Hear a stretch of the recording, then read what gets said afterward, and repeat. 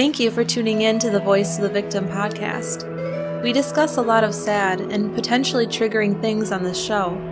We try to be as sensitive and cautious as possible, but if you are sensitive to things involving abuse and may be triggered, please think twice before listening to our show.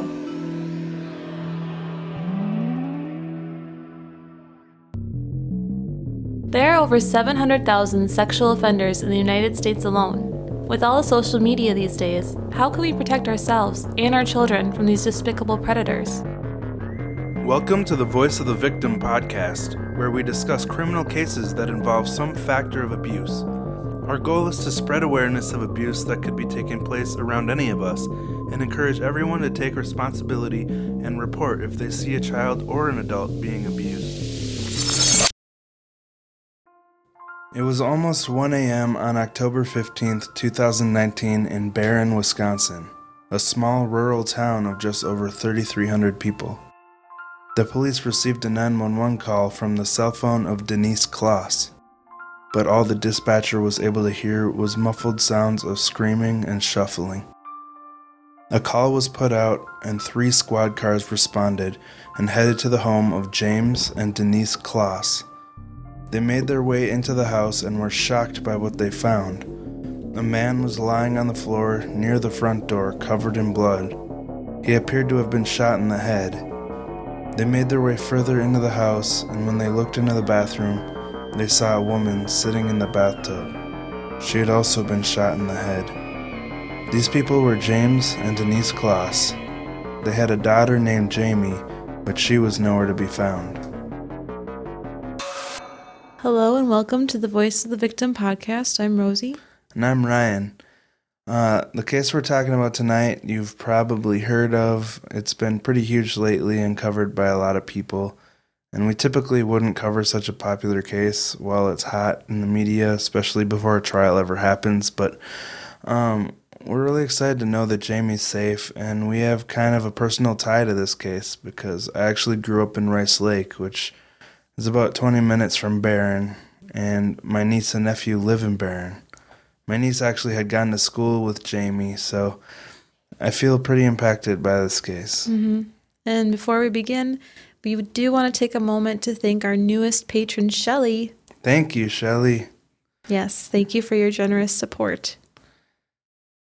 Yeah. So, as we described in the intro, Jayme and Denise were found shot to death in their own home, and their daughter was missing. Police examined the scene, looking for any potential clues as to where Jayme had gone.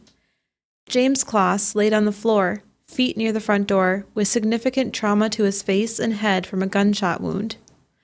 They found splattering on the wall directly behind the front door. They also found 3 spent shotgun shells next to his body, and near the hallway, by the bathroom, where his wife Denise's body was found. She was sitting upright in the tub, also shot in the head. There were boot prints and blood near the entryway that police identified was most likely from tactical-type boots. So whoever did this came extremely prepared, and this next part gets really graphic and disturbing, but we do feel it's an important detail to the case to understand just how gruesome and terrible the scene at the home was. Yes, the head trauma on Denise appeared to be from a gunshot wound to the head. The backside of her head and skull were completely removed and lying next to her body in the bathtub. Yeah, so if Jayme had witnessed this murder, it would have been so awful to see. This was her mother. Can you even imagine that? We know it's disturbing, but it is what happened, and I think it's just so sad to look at the scene and try to imagine what happened. Oh, totally. Detectives were able to deduce that Denise had attempted to barricade herself in the bathroom, and she was the one who had dialed 911. But before she could explain the situation, the intruder had kicked the door down and had gotten to her. Her cell phone laid on the floor of the bathroom near the door jamb. Yeah, so this scene is a real nightmare. There's so much to think about. I wonder what was going through detectives' minds as they slowly uncovered this scene. I don't know how they could even do this, you know? I have a lot of respect for people that are willing to walk up on these terrible scenes and take care of the things that no one really wants to do. So at this point, we know that James and Denise Kloss have been brutally shot to death, but they have a single daughter, Jayme, and police have no idea where she is. Yes, so now we're going to talk about an investigation into a missing persons case and who murdered these people. So do we want to get into that, Rosie? Sure. Some people questioned whether Jayme may have had something to do with the death of her parents. As sad as this is to wonder, we talked about Jasmine Richardson on the show before, so we know there's a bit of a basis for this suspicion. But police made it clear pretty quickly that Jayme was not considered a suspect at any time. Police and the FBI teamed up on this one, and the same day, they searched the premises of the home with drones and infrared cameras, but they found no sign of Jayme. Investigators visited Jayme's school in Barron and interviewed teachers and classmates to get as much information about Jayme as they could. Yeah, they were trying to figure out from her peers if she had any relationships that were secret from her parents or any online interactions with older men. They literally had no solid leads and were grasping at straws trying to find any kind of suspect, all the while believing that Jayme was in danger. At 3:29 p.m., October 15th, 2018, a nationwide Amber Alert was issued for Jayme Kloss. It described her as 5 feet tall and 100 pounds, with blonde or strawberry blonde hair.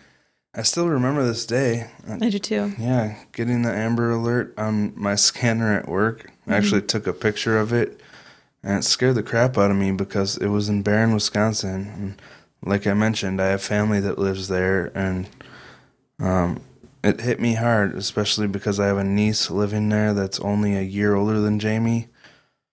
I actually talked to my nephew that night, and he said the entire police force and fire department of Barron was at the Kloss house that night searching in the woods. Wow. So they were throwing everything they possibly could at this.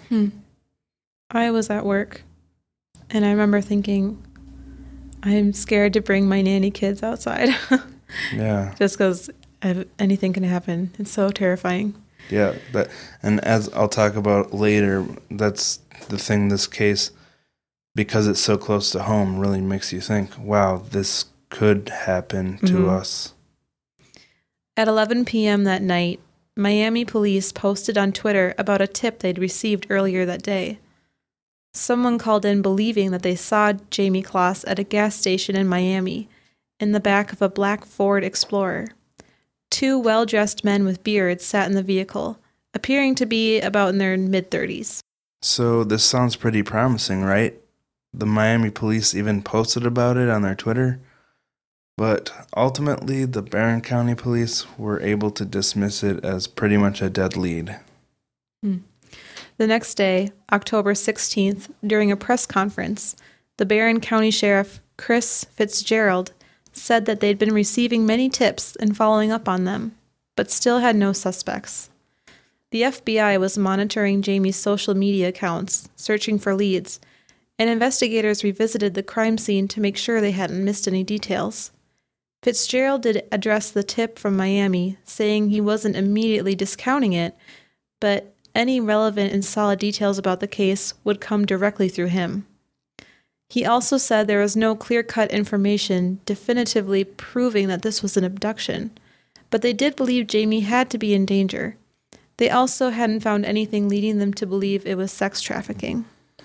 Yeah, so I really respect the patience that they showed in this case. And even though they were patient, they were still diligent in searching for what happened. They looked into any lead they got, but they didn't waste time chasing leads that didn't have any credible evidence. We've seen cases where police just want to rush to close a case and end up going down the wrong path and even arresting and charging someone that had nothing to do with the crime. And even more sad is that sometimes we've seen them realize they were wrong but double down on their mistake and refuse to admit it to the public. If you want to know what I mean and why that's kind of on my mind, go listen to Generation Y podcast, their recent 2-part coverage of the death of Jerry Tobias. and you'll know what I'm talking about. Anyways, we can see the importance of basing an investigation off of evidence rather than just wanting to close a case. So, police did a really good job in this case, I think. Mm-hmm. By 3 p.m. on October 16th, the department had already received over 200 tips about Jayme, but none of them really led anywhere. 200 tips seems like a lot. Is that a lot or is that normal? I would say for a nationwide Amber Alert, that's pretty normal. I suppose. On October 17th, while authorities were searching for Jayme, they actually uncovered some unrelated criminal activity, and an arrest was made. Huh, that's interesting. Yeah, I tried so hard to find details on what this arrest was about, but I don't think it's really public. It's funny, though, because after he'd mentioned that, hundreds of people were commenting on the department's Facebook page demanding a clearer explanation of this. And I completely understand that desire to want details, as I'm sure most of our listeners do, but we just want to do our best to try to address others with respect, no matter who they are. And when we think about how hard these investigators were working, and someone's sitting at their laptop keyboard demanding more info, it's just kind of funny. On October 18th, they finally began asking the public for help in searching. They had 100 volunteers to help search, but they found nothing. At 10 p.m. that evening, Jayme Closs was added to FBI's top missing persons list. Wow. Yeah. So they really are moving. Yeah. They're doing what they can, which is refreshing to see. Yeah, and it's nice to see two agencies working together, the FBI and the local police, because sometimes there's like pride issues and jurisdiction wars, but yeah, they seem to work well together. 4 days later, on October 22nd, they announced that the next day they would be holding another, larger search with around 2,000 volunteers. The next day, all 2,000 of the possible volunteers showed up, and they searched from 9 a.m. to 5 p.m. But again, they found nothing related to Jayme. Also, by this time, they had received more than 1,400 tips about the case. Yeah, so a lot of people are really trying to find Jayme at this point. But after 2 huge searches and all these tips, it must have been so discouraging to be finding literally nothing of value to the case. Especially when you're dealing with all the pressure from the community and the nosy, entitled media, you know. I listened to a press conference with Officer Fitzgerald. He's the sheriff in Barron County, and just the way the journalists all would shout towards him and ask questions just makes me cringe. You know, they don't have much respect for the other people there or for the sheriff. And this case is about a real person and a real family going through a terrible, traumatic time. And these people are just hungry for a scoop that will bring them viewers for the day.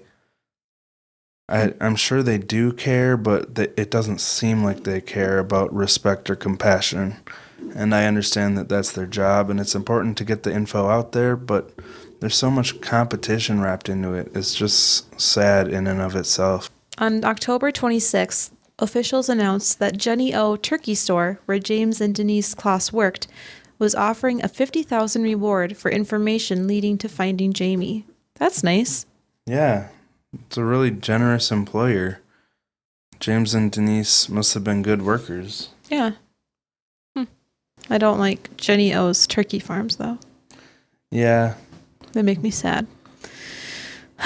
Anyways, moving on.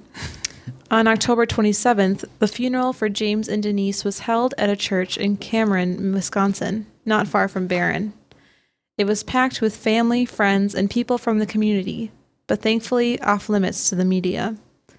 2 days later, on October 29th, something interesting happened that seemed like it might have been a break in the case. At 2:30 a.m., a man named Kyle, what is that? I believe Janky Annis. Yeah. What a sad last name. Janky Annis. That's what it looks like. It does. Okay. Well, Kyle Janky Annis from Cameron broke into the Closs home. He actually also worked at Jenny O Turkey Store in Barron. Kyle was caught in the act because police had motion-activated cameras set up around the house. He stole 2 girls' tank tops, underwear, and a dress, then stuffed them into his coat pocket.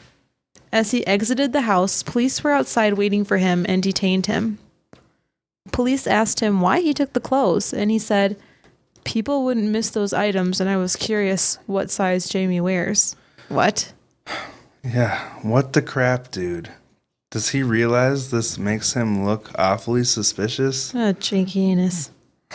Police did determine that he had nothing to do with her disappearance, but either way, this is just so creepy and stupid. It's really stupid. Oh, he felt this urge to steal a 13-year-old girl's underwear, and he's just showing that he has pedophilic tendencies if he's turned on by stealing a missing 13-year-old's How old is this clothes. You don't know? I don't know. I think he's an adult. Well, he's working at Jenny-O, so he's not a kid. But enough about this moron. The police cleared him for the kidnapping, so we'll move on. By November, the search was starting to grow cold. The number of tips was steadily decreasing, and they switched their method from 24/7 reactive operation to a more deliberate and methodical effort. Basically, they were only going to respond to really serious leads from this point on. Yeah, so around this time, people were starting to grow more and more hopeless. I know personally, I honestly thought deep down that Jayme was probably dead. Mm-hmm. I remember one night saying to you, Rosie, that, it's not looking good. I was feeling most likely she was gone. And I know that's a terrible thing to say, but I was back and forth. Other times I felt hopeful, like after researching our Elizabeth Smart coverage, I was feeling hopeful again.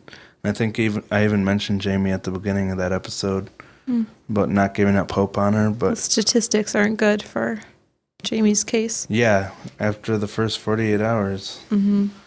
It's such a tough time not knowing, no girl alive and no body. Just the unknown is a really difficult thing. On December 12th, 2018, hundreds of people gathered in Barron to hold a Tree of Hope lighting ceremony in honor of Jayme.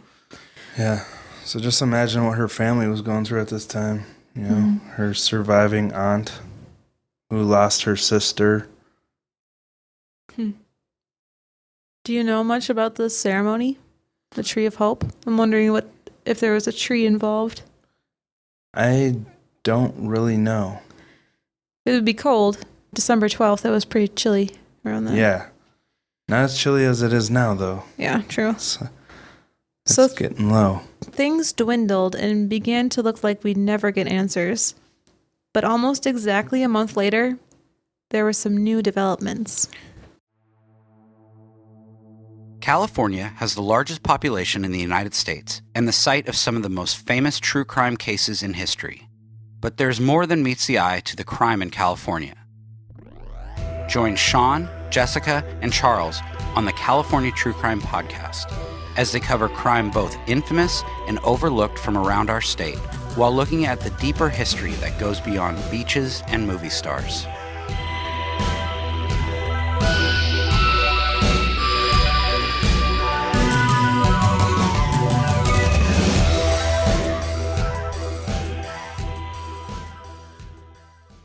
So, do you want to go into the interesting story that happened just 10 days ago from the recording of this? Yeah.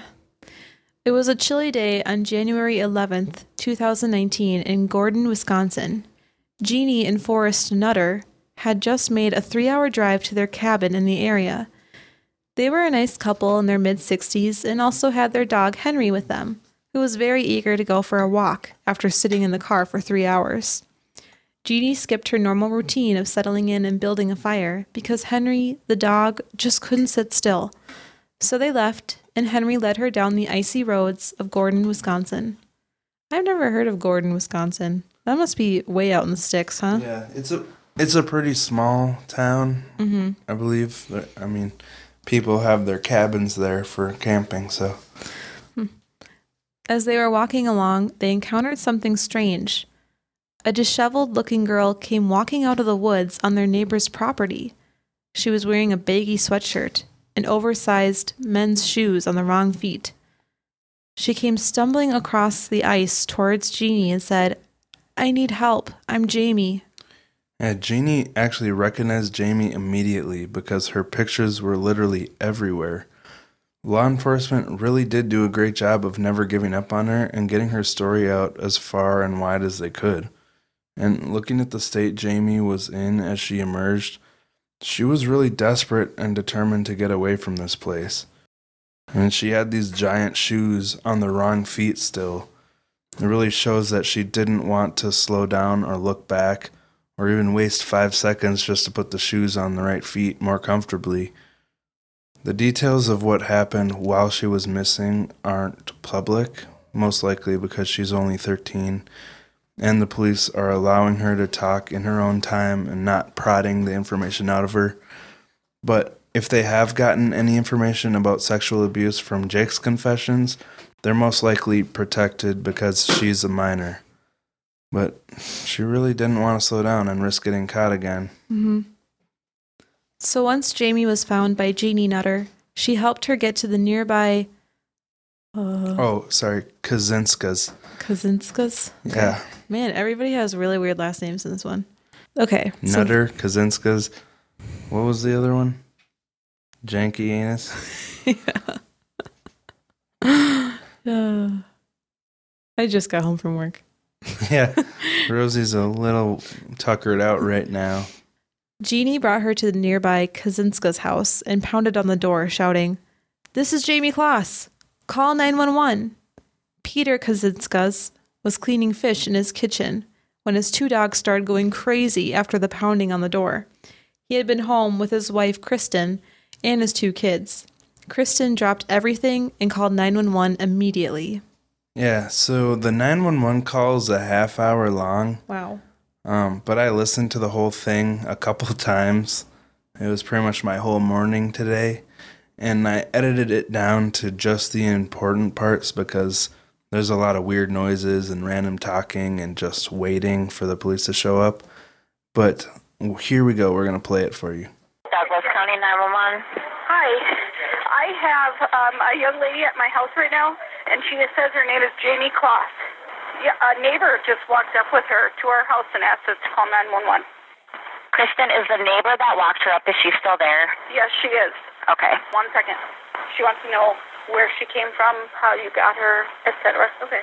I was walking my dog, and we were almost home, and she was walking towards me crying, saying, "You got to help me, you got to help me." Okay. So I didn't want to go into my cabin because it's too close to Patterson's house. And she said her name is Jayme Kloss? Yep. She said, "He killed my parents. I want to go home. Help me." And what was the male's name? Jake Patterson. And she said he killed her parents and she wants to go home? Yes. She didn't know where she was. When I saw her, she was saying, "Where am I? Where am I?" And I said, "You're in Wisconsin." Did she say where Jake is? You don't know where Jake is, right? She has no idea where he is. She told me that when he leaves her, she doesn't know that he's gone. He turns the music up real loud. He has hidden her under a bed. He's the only one that lives there. Okay. Do you know what road it's on? It's on Eau Claire Acres Road. It's on the same road I live on. What? So he lives 2 doors down from me. Do you know Jake? No, he's never really been. I mean, we only come up here. It's a cabin. So we only come up here periodically, but he's never been friendly or talked to me. And we've been here 4 years. Okay, have you seen him, though? No. Okay. I don't even know what he looks like. All the people that hang out at his house apparently do not know who she is. Okay. And I went for a walk at the right time. Yes, you did. So yeah, just try to imagine the overwhelming shock that Jayme was experiencing in this moment. She had been gone for 88 days, suffering trauma that we can only imagine. And now it was suddenly all over. They described her as in a state of shock, but she must have had a new sense of paranoia that she had never had before after all this, being that it all started when she was safe in her home, in bed, just like Elizabeth Smart, except this maniac murdered her parents right in front of her. So Jayme was able to provide the name of her abductor right away, Jake Patterson. She'd also said that he drove a red car, but she was unsure of the model. She left with the deputy while the other investigators went to the nearby Patterson home to search it. While driving away, Deputy Ditbrender? Another interesting name. Ditbrender, yeah. Deputy Ditbrender, who was with Jayme, spotted a red car. Although Jayme was unable to say for sure that it was Jake's car, they ran the plates and saw that it was registered to Katie Patterson. And this was actually Jake Patterson's sister. This guy was only 21 years old, so I guess I'll give him a pass, but he's still not even driving a car that was registered to himself. Just another funny detail. What are you giving him a pass for? For not having his car registered to himself.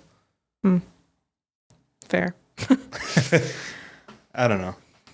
They began following his car, and as he passed the address where the car was registered, they pulled him over.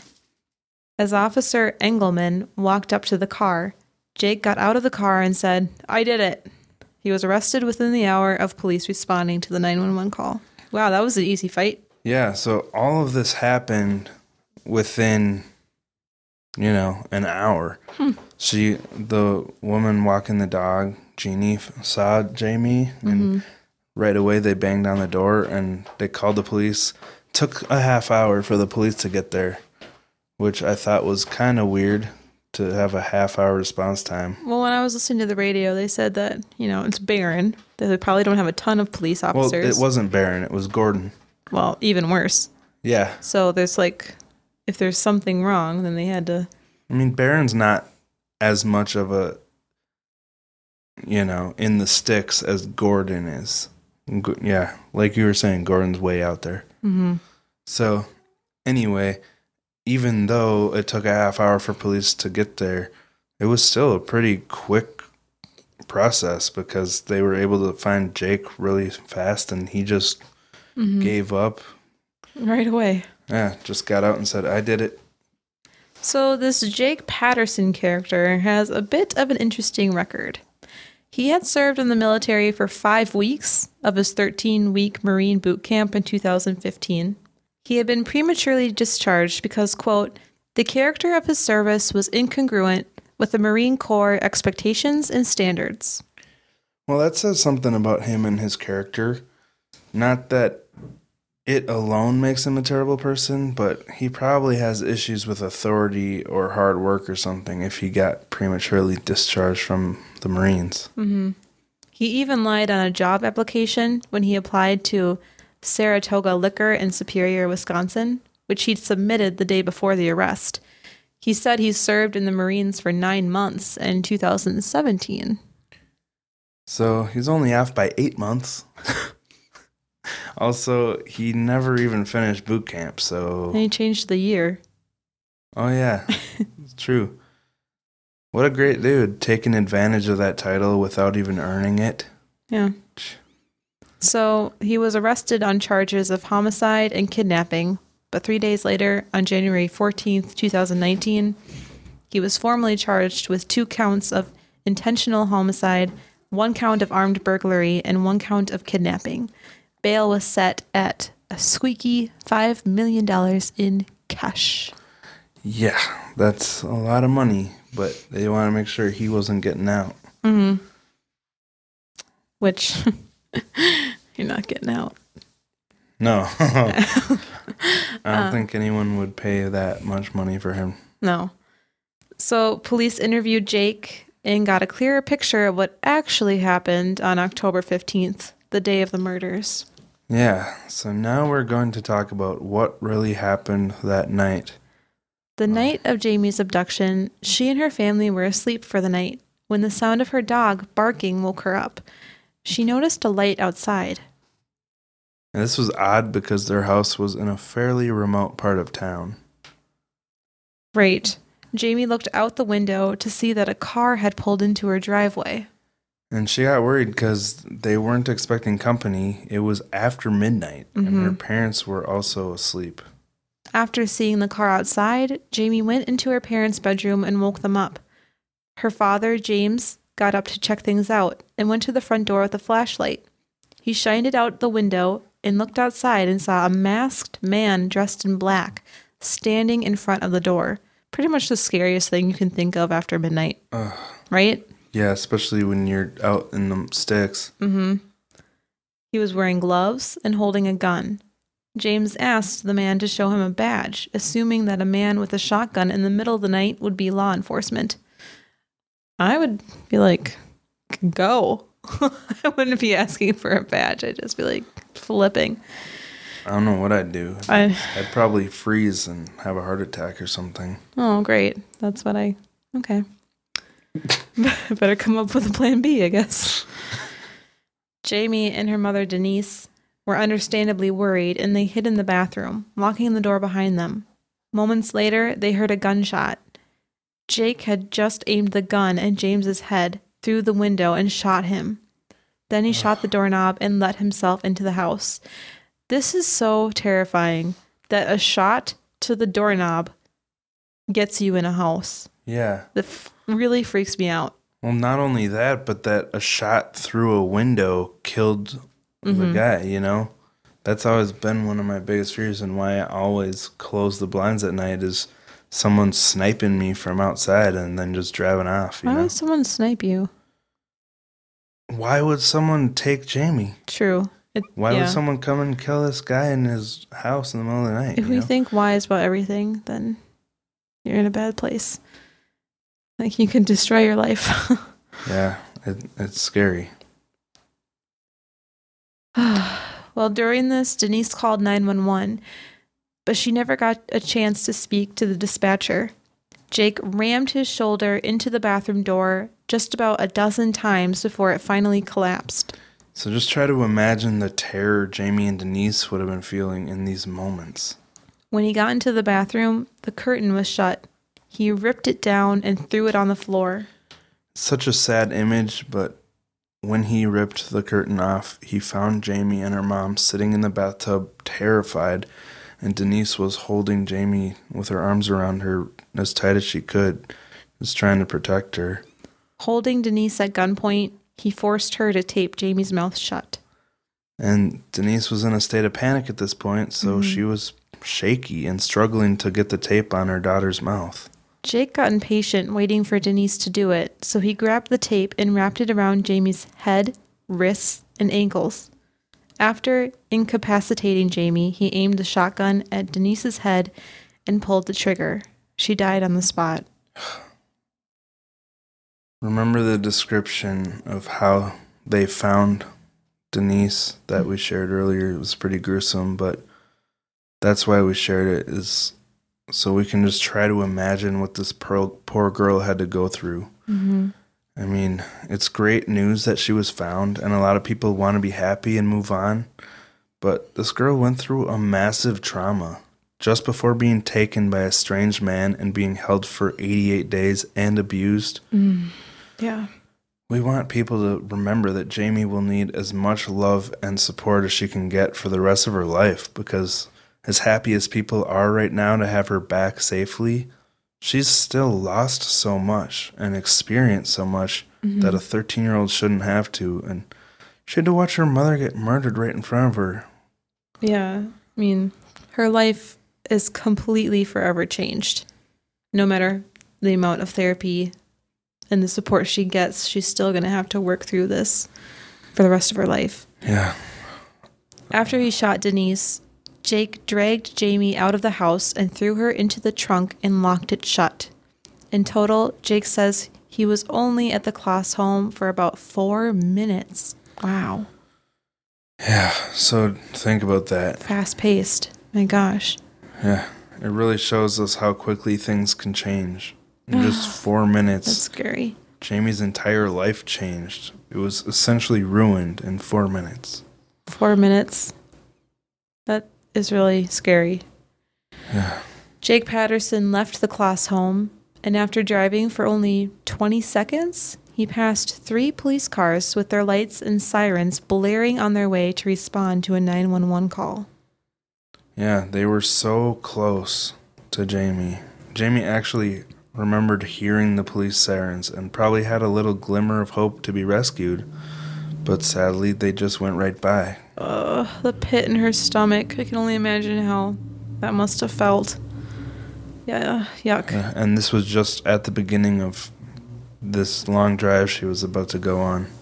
Because this place up in Gordon, Wisconsin, I mean, that's pretty close to Superior, which is a pretty long ways away from here. It's like 3 hours probably. Rice Lake is probably about an hour and a half to 2 hours, but it's a long drive to be stuck in a trunk.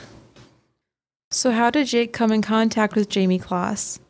The reality is really simple and really terrifying.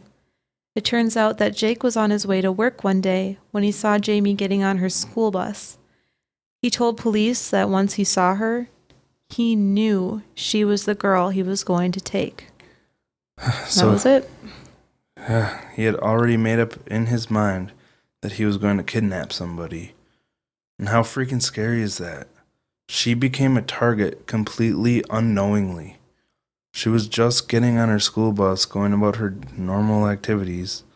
Neither her or her parents had done anything to this man or had any contact with him. It's just a scary thought that we can't even feel safe going outside to get on the school bus without fearing that we're being objectified and targeted by some scumbag creep. Yeah, it's scary. So after he spotted Jayme, he began stalking her. He had actually visited the Kloss home twice before the kidnapping. He wanted to strike then, but there was too much going on in the house, so he turned away and planned to come back later. And before he did, he actually modified his car to avoid being seen. He took out the dome light from his car so it wouldn't go on when he opened the door. He really wanted to get away with this. He even removed the light from the trunk of the car so he wouldn't be seen stuffing Jayme inside. And of course, he removed the emergency pull cord from the trunk door so she would have no way to escape. Let's talk about what happened in captivity. Yeah, so the details are pretty limited about what happened to her in captivity, but there were some small details. To Jayme, it felt like she was locked in Patterson's trunk for about 2 hours before they stopped and he took her out and into a house. She didn't know it at the time, but she was 70 miles from home in Gordon, Wisconsin. He'd taken her to a cabin that belonged to his family. This place was way out in the sticks. Once they were inside, he made her take off her clothes and he put them in a bag, commenting about wanting to hide the evidence. He threw her underneath a bed and stacked totes and laundry bins around the bed with workout weights, weighing them down to prevent her from getting out. That must have been a lot of workout weights he had lying around, or had collected. Yeah, apparently. Those things are expensive. If he had people over, he made it clear to her beforehand that if she alerted anybody that she was there, bad things would happen to her. When he would have people over, he'd blast a radio near her to drown out any noise that she might make. Yeah. So in case you haven't heard our Elizabeth Smart coverage, I just want to address this. People can be quick to criticize people that have been in captivity about times they could have called out to someone but didn't. But they don't think about the massive amount of fear and paranoia that is thrust upon you after you've been forcefully removed from your own home. Imagine being a 13-year-old kid again, believing you're in the safety and security of your own home, then you're suddenly taken after watching your mom's head get blown apart. It's graphic and terrifying, but it happened to this poor girl all at the hand of this monster.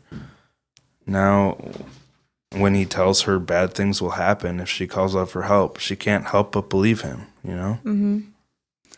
One time, Jayme had accidentally moved one of the totes when she was following his orders to hide under the bed, and he threatened her just after a tiny accident. She didn't even do it intentionally.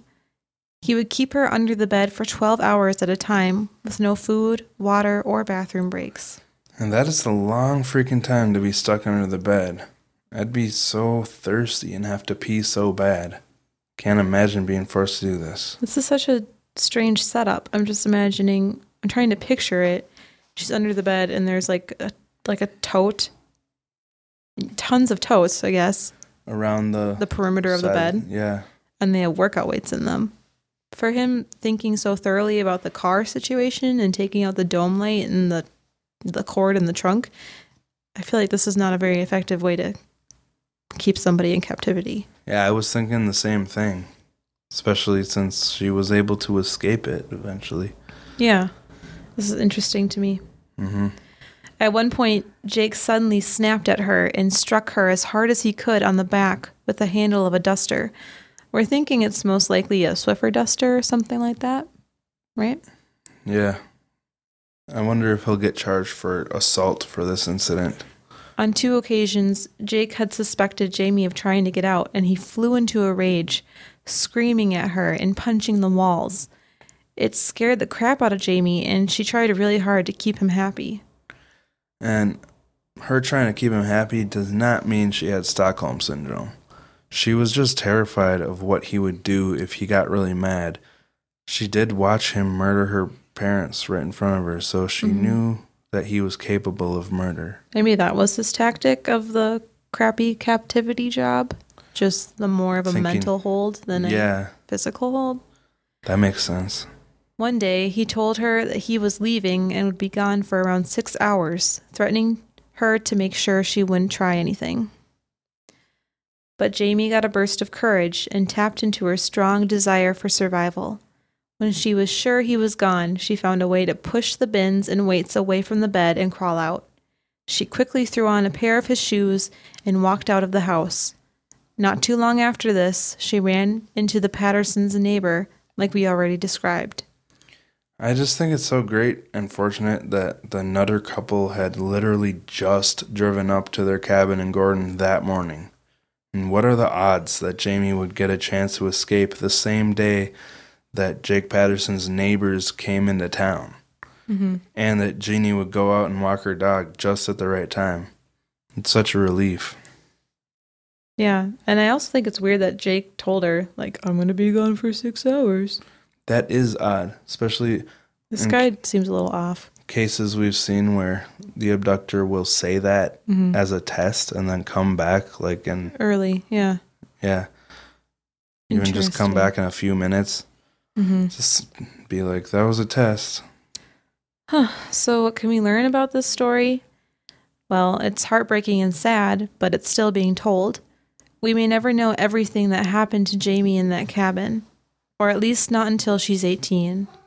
But there's still so much that we can learn from it. Yeah.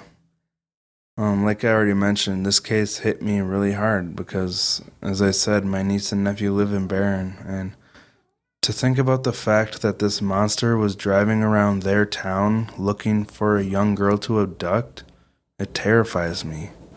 I mean, this could have been my niece, which really makes you realize it could be anyone. You never know where it's coming, you know? I don't know how this family could have avoided this tragedy. This monster was just so set on getting Jayme. So I guess what I took out of this is to really be grateful for the time we have with our loved ones, and also I want to get a new, more powerful lock for the door and maybe a thicker door and a security system. Door. I'm just grateful we live very close to a lot of our other neighbors' houses, you know? I guess there is something good about living close to neighbors. There's just no way to be sure. Especially because we live by a prison. Oh, yeah. Now we're going to talk about the prosecution. This guy, like we already mentioned, went to some extreme measures to keep from getting caught. Rosie, do you just want to reiterate some of those? Sure.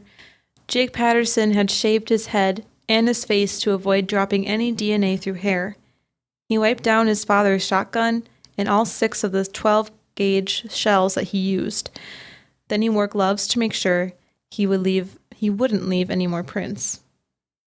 He replaced his own license plates with ones that he had stolen, and he removed the glow-in-the-dark cord from inside his trunk. Yeah, and like we described, that cord is the mechanism you can pull in case you get stuck in your trunk so you're able to get out. Mm. When he got to the class home, he wore a balaclava. Is it a balaclava? Yeah, balaclava. Or a ski mask. That's what I'm going to call it. Remember in that Vampire Weekend song, Horchata? Mm-hmm. He said, I'd look psychotic in a balaclava. No. Anyways, that's what he wore to hide his identity. So yeah, this was pretty dang premeditated and meticulously planned to avoid detection. The morning he saw Jayme getting on her bus, he was on his way back to work at the Saputo cheese factory. He only worked there for 2 days. Great work record, may I say. Yeah, I guess he had to quit so he had time to plan such an elaborate kidnapping. What a loser. Just after he saw her, he visited the Rice Lake Walmart and bought the black mask that he wore to abduct her. As we mentioned earlier, he'd made 2 trips to the class home to abduct her, but both times he was scared off by cars in the driveway. Other things he did to avoid detection while committing this crime was taking the dome light out of his car so it wouldn't turn on when he opened the doors. He did the same thing with the trunk lights, as we said earlier. Mm-hmm. And he even chose the gun he would use to avoid being detected. He used his father's Mossberg pump shotgun because it was a very common gun, making it much harder to trace. As he approached the house, he turned off his headlights and parked at the end of the driveway. So he really did do all he could to plan this out and avoid getting caught. And if not for Jayme's strength and courage and will to survive, he may have never been caught. It's so scary. So we want to reiterate, this girl had been through a lot of trauma. Even though she's been found and a lot of people are happy, she's been through things that the majority of us can't even imagine. We just need to keep showing her love and respect her privacy and the decisions of her family. Yeah, exactly. I think it's interesting seeing people comment about how Jayme's family is exploiting her and using her to make money. But who are any of us to judge what this family has gone through and is going through and what they're doing? The whole family has been through a terrible trauma. She's now living with her aunt, Jennifer Smith, and they're doing their best to show her love and to help her heal. Yeah, we need to remember, Jayme lost her parents in a brutal way, and Jennifer lost her sister Denise and her brother-in-law in the same brutal way. It's a tragedy for all of them, and we just really want to stress the fact that we need to show respect to the family right now because they have the right to heal from this in their own time and on their own. Just because this case received national coverage doesn't mean their lives are our business. I will say, though, this really shows the importance of the true crime community. I mean, I was constantly seeing pictures of Jayme buzzing around Instagram and Facebook, spreading the awareness and the message. And the more people that see a missing person's face, the better chance they'll be found. So, yeah, in that regard, it is a happy ending because pretty much anyone who would have stumbled across Jayme would have known who she was. Yeah, that's true. So keep up the great work, everyone in this community. Oh, it is nice that she was found for a change. It was a happier ending than we've talked about in the past. Yeah. I thought it was interesting that Michelle Knight, one of Ariel Castro's victims, who's now going by Lily, but she appeared on CNN just to give people an idea of what you go through after being found and just make people aware of the struggles. And there were comments on there basically belittling Michelle Lily for being like, if I'm a victim of burglary, does that make me an expert on all victims of burglary? And like comparing burglary to kidnapping and torture, and it's just, people are so ridiculous. Oh yes, they are. Because Michelle Knight's an incredible survivor, and she lost so much, and her entire life has been terrible. And we're going to talk about her in a future episode, because her book was really impactful to me. But it's nice to see a happy ending in this case, at least being found. And yeah, so that's it for Jayme Kloss so far. You know, I'm sure more details will emerge in the future, but she's only 13 right now, so can't expect too much. Right. So, how are you doing, Rosie? I'm tired. I'm really tired. Late night. You didn't have to go to work today because it's Martin Luther King Jr. Day. I did. And I'm tired. And it's taco night. So. Thank you, Rosie, for being willing to record tonight. Yes. I'm sure a lot of people appreciate it as much as I do. So. But I'm excited because we're going on our trip on Saturday. So. Yeah. So because Rosie is so tired, we're going to wrap her up. And sorry if you wanted cat news, but... There's none except for Zook pretending he has a bad paw to get detention. Well, we don't know if he's pretending or not, but sometimes he limps and other times he's fine, so it's kind of confusing. Yeah. But we should probably... I don't know. He hasn't limped at all today, so I think he's okay. He might just have a sliver because he always scratches our new chest that we got, and that's from 1918? Yeah, it's a very rustic chest, and we think he got a sliver from that because he's using it as a scratching post for some reason. Well, we're trying to make him not use it. But anyway, thanks again, Rosie, for recording this tonight. And, I mean, you did probably hear a lot of weird cat noises while we were talking in this episode because they were kind of psychotic in the background. But we apologize for that. Hopefully our listeners will understand. We know you guys are very nice people and we appreciate it. So, all right. Well, thank you for listening. You can follow us on Instagram at VOV Podcast, on Twitter at VOV Pod, and you can email us at vovpodcast@gmail.com. Yeah, become a patron, and you can hear our 2 episodes. Yeah, we have 2 premium exclusive episodes at our $2 level. One on Jared Fogle, the Subway guy, and the other on... Henry Lee Lucas. We just ran out of mugs, so if you want one, DM us on Instagram so we can get your order in when we make our order. Yeah. Or be a $20 patron, because then you can get a mug. Yeah, we're gonna order more mugs because they're all gone now. So, all right. Well, thank you for listening, and we'll talk to you next week. All right. See you later, guys. Bye.